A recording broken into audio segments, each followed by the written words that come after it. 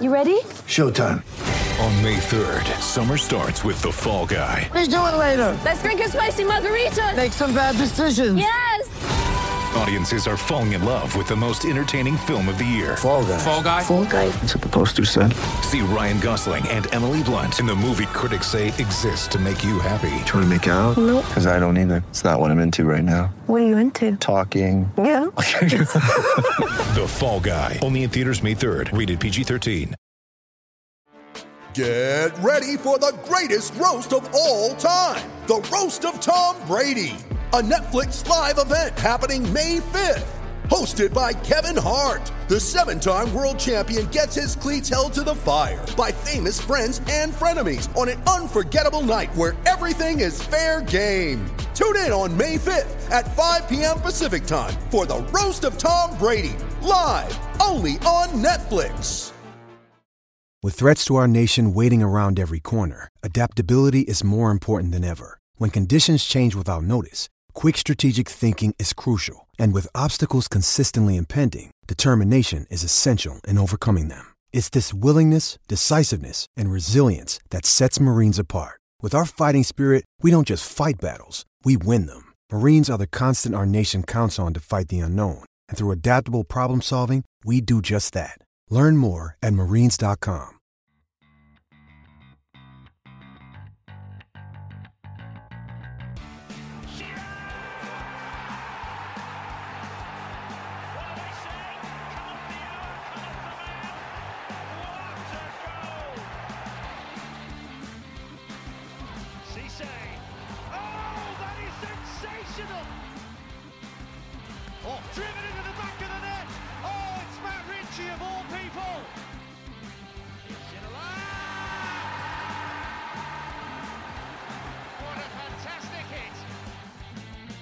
Hello and welcome back to another episode of Vavel's very own Newcastle United podcast. I'm joined again by Harry and Dan to digest and try and make sense of what happened at Bramall Lane last night. There was everything that could have went badly went even worse, and it was one of the worst performances I've ever seen since following Newcastle. Probably a good place to start is how can you sum that performance up?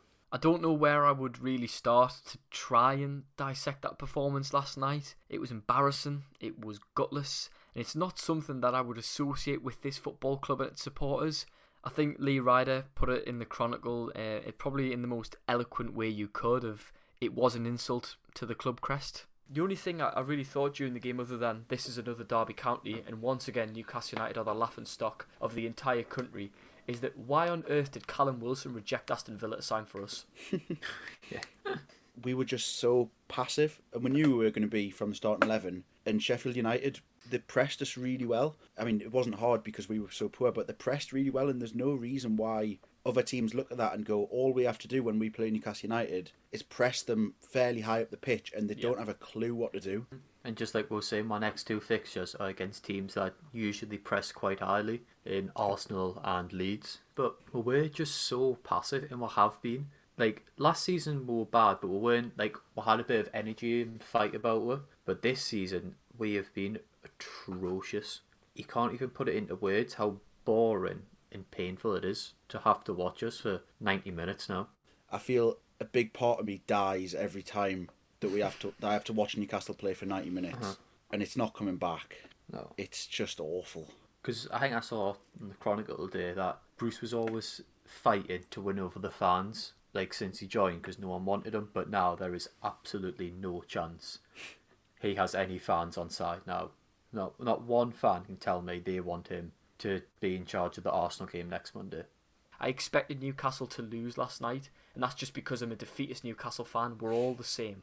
But there's no need for, first of all, to park the bus against the worst team in Premier League history, and we didn't lay a glove on them. Another thing about that match as well, which I thought was hilarious, when they did go 1-0 up and Sheffield United, ultimately did park the bus for the final 10 minutes, they were frightened of us. They nearly scored an own goal at the end, and as soon as Andy Carroll came on, I don't know if anybody else spotted it, but Ethan Ampadu, he was shouting as soon as Andy Carroll came on the pitch. I mean, this is a player that scored one Newcastle goal in however many years. He was shouting at his defenders, relax, relax. So you're trying to tell me if we didn't put any pressure on those Sheffield United players throughout that game, we wouldn't have scored a goal? Because every other team in the league's been able to do it. They've got they had 2 points. They've got 5 now for a reason. They're not a very good side.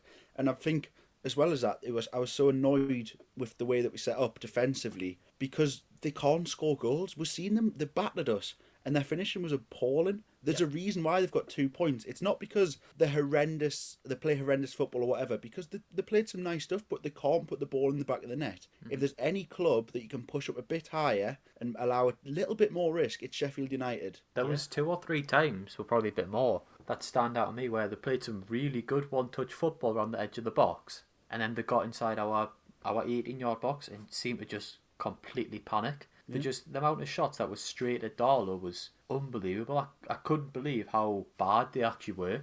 And to be honest, as bad as we were awful, and I think every word that you said about it being the worst performance is absolutely on the money. But without that penalty, I don't think they would have won it. It would have been a scandal. Oh, no. But they wouldn't have won it. I think it would have been 0-0, yeah. I couldn't see them scoring at all. Loads of people think Bruce is going to get sacked. The odds have shortened now on him to be the next manager to go. But there's just not a chance. He's got a 9-point cushion from the bottom 3. Why on earth would Charnley or Ashley look and think to change a manager? And I think that's the worst part for Newcastle fans, is knowing that nothing's going to change. And nothing's going to change until it's too late. And it's so like reminiscent of that season in 2015 and 2016, where it was so evident that change was needed. You know, that team was very, very good back then. We had some quality players, and it's the same here. I mean, the problem back in 2015 was the defence was poor. We don't have that issue now. We've got quite a solid defence, especially Fernandes. I thought he was excellent last night, despite the dodgy penalty, which I'm sure we'll get on to. That block that he did was unbelievable. Yeah, it was amazing, brilliant defender. The only issue now is the midfield. It's something we need to strengthen in the transfer window, and if Ashley and Charnley think they can get away with keeping Bruce at the helm and staying with the team we've got, he's got another thing coming, because the only risk to getting his £350 million or however much he's getting is Steve Bruce. It's not the Premier League, it's not the Saudis, it's the head coach they've got employed.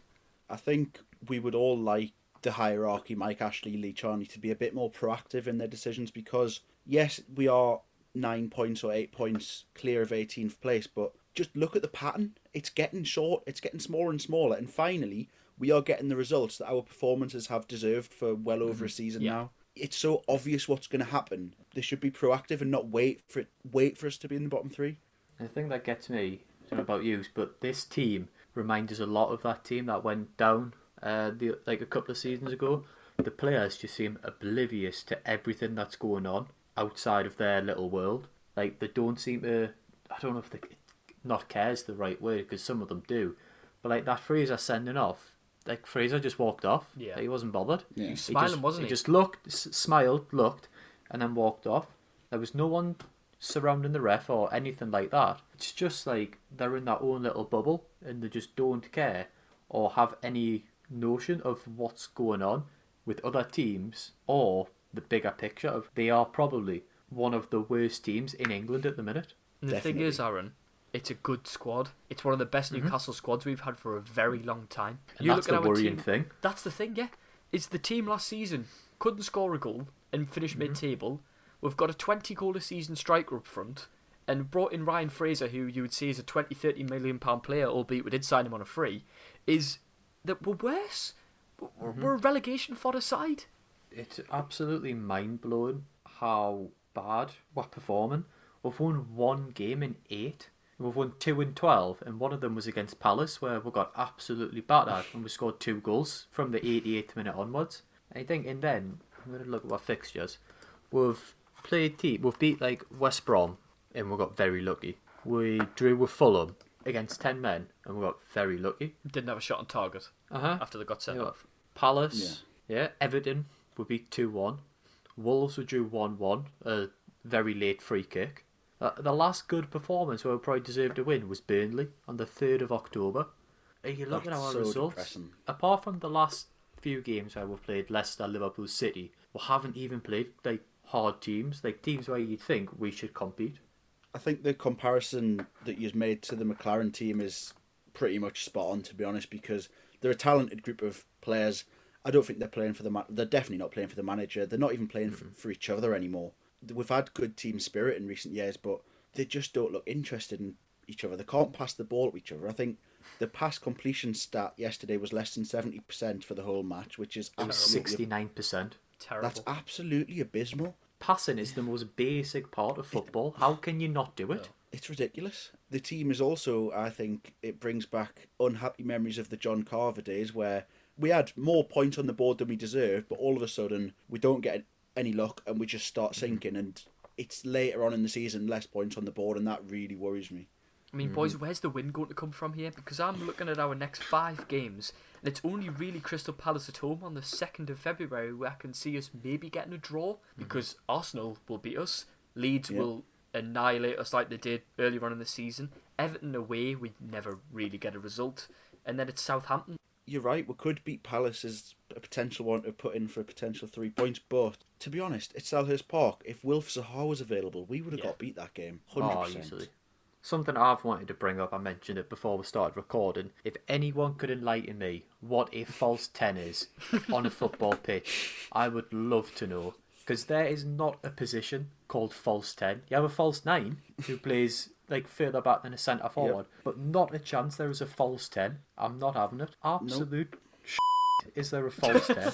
I don't know what he's trying to say by saying he played 2 false 10s. It's 2 centre mids. But on the subject of Longstaff and Hendrick, what are they bringing to the team other than relinquishing possession every time they get the ball? It's a shame to see what Longstaff is now. Absolute shadow of himself. With Longstaff, I used to always point to he got a nasty injury and he looked off the pace and such. But now I am starting to come around to the idea that maybe it is management, because he can't do the basics anymore, which he's made it to a professional club. He's got a contract. He can pass a ball. I don't know why we're watching what we're watching now. It's got to be more than just an injury for me, surely. It's confidence. The whole issue is confidence, and that's what it was last night. They were frightened of a team that have 2 points and scraped past Bristol Rovers of League One at the weekend. That's the issue. I mean, watch them two, Hendrick and Longstaff in particular, underweighted passes constantly, losing the ball, just getting battered off Ollie Norwood, John Lundstrom and John Fleck in midfield. I don't even think they'll have got an assist this season between all of them. And I don't think we should take anything away from Sheffield United last night, but we did make them look very, very good. I mean, I thought we were playing Atletico Madrid when I seen the red and white stripes running rings around our players. But fair play to Chris Wilder. He saw how bad of a team we were, how bad we set up, and how much time we want on the ball, and he targeted it from kick-off. From kick-off, Sheffield United got after us, and it was good to see from them, like showing a bit of fight. It's just something that we need back in our team. I think something else, that we've had negative football, defensive football for years now. Since Benitez took over, we've played defensive football, but we've had a counter-attacking threat. Why on earth, if he wants to sit back and defend, are we not working on this in training? We've got the pace to be a great counter-attacking team. I don't know what the message is that he's trying to get across to these players, because whatever it is, it's not working. Tell you what they need to do. They need to watch Tottenham Hotspur, because that's how you do counter-attacking football. I know it's at a much higher level. They've got much better players than us, but certainly against the likes of Sheffield United, I would like to think we could do something similar. Yeah, he left the player that is currently available with the most pace on the bench for 90 minutes. So where's the pace? It's on the bench. Almiron could be a massive part of a counter-attacking side if that's the way we want to set up. And he could be the difference between being defensive rubbish and actually a well-drilled counter-attacking footballing team. We think last night, when we kicked off against a team that hadn't won yet, we played 8 defensive-minded players. And one of our attacking players got sent off before half-time. And then we brought on... And then, actually, something else that annoyed us, just remembered, for the penalty, that there was no urgency to bring Richie on. Let him get stripped off, bit of a warm-up. No, we're down to 9 men. No matter who you play, if you've got 9 men, you're going to struggle. And then what happened? They scored. I think we're all lost for words, aren't we? What happened last night. I mean, I'm still angry, I'm still annoyed now at what happened, and I just don't see how those players can turn this form around. And if they really like this manager so much, they need to start performing for him on the pitch, because it's clear that nothing's going to change at the top for the next 6 or 7 months, because this takeover is not going to be done. If it is to happen, we're not going to hear anything till next season anyways. So if they care for this manager, start performing for him, because it's getting to the point now where, you know, we've got time to turn this around. We're not in a dire situation. We're still 8 points clear of the bottom 3. We've got some games coming up. Go and beat Arsenal on Monday night. And that's how you win the fans back. Yeah. Yeah. I'm worried now that the players don't look like they're fighting for him, that they've lost confidence in him, and they're not going to listen to what he says, which might be good if they just do the complete opposite of what Bruce tells them to. But I can't see how he looks those players in the eyes and demands them to do what he's asking them. Why should they listen after what he's put them through and the tactics he's using? Why on earth would players trust him? Another thing, it was the team selection, I don't know about you, that got to me, but obviously before a ball was kicked. But he's playing wing backs, and one of them was Paul Dummett. Yeah. Who's not a wing back. He's got to be the least attacking fullback, probably in the entire league. And it's the fact of the negativity around the club in general is just so draining at the minute, and it makes it hard to watch the match. Yeah, it was a flat back 5. Like, you can attack with a system with 3 central defenders, but it was a flat back 5. It's the type of system that we've been accustomed to seeing Newcastle line up against Manchester City and Liverpool. But we weren't playing Man City, Liverpool, playing Sheffield United. I couldn't believe it when I seen it. I felt physically ill. Paul Dummett was another one. I couldn't really get my head around why he was starting the game. It's got nothing to do with his ability, by the way, but it's just the fact is he's been out for 1 year with an injury. He's played 120 minutes against Arsenal, and then Steve Bruce decided that is a good idea to start him in a game against Sheffield United where you know you're going to be tested, regardless of their ability. They've got nothing to lose. They're pretty much already relegated. They're going to run at us. They're going to cause problems. And to start Dummett, for me, it just didn't make sense, and I'm sure you'll all agree that the back 5 was a waste of time. You've got to start with the back 4 and have some more attacking presence. Because Callum Wilson, he may as well have just got his deck chair out. He may as well have just got sent off like Ryan Fraser because there was no need for him to be on that pitch last night. He must be thinking, what have I done to deserve this? He tried his best to keep Bournemouth up, and now he's trying his best to keep us up. Yeah. It must be so soul-destroying for him. Also think he's not as good, but Dwight Gale must be thinking, what have I got to do to get a game? Because for me, it had to be 2 up front, and it had to be them 2, and I'd love to see that, because I think that's a very good potential strike partnership. You've got movement, you've got pace, you've got finishing. It's potentially brilliant. Yet we've seen a back 5 instead. It's just soul destroying. It was a back 5 with no mobility in midfield. Yeah, that was the other issue. You've left creative players on the pitch, the likes of Almiron, even Joe Linton. He's decent at holding the ball up. He's all right at his feet once. It takes him a while, but he's all right going forward. And I mean, even young Elliot Anderson come on against Arsenal. He didn't look like he didn't belong there. He looked more capable than a lot of the players that do start for the club. So was the game plan last night really just to pass the ball to Ryan Fraser, him run down the wing and hope that he can get the ball into Wilson? Because it was never going to work. No. Take Matty Longstaff as well. He plays really well in the games he played, and then he's nowhere to be seen again. The thing with Gale as well, like, he scores the winner against West Brom, and he's kept on the bench. Andy Carroll scores one pointless consolation goal against Leicester, and he's given a start in a cameo against Sheffield United. If I was Gale, I'd be wanting out this 100%. month. I think that might be a reason why he's not playing. I think they might be getting rid of him this month because there was talk of that Moses Caicedo. He's off to Brighton, it seems. But that Fabrizio Romano, he was kind of saying that Newcastle have been trying, which, why would Newcastle first of all be spending any money?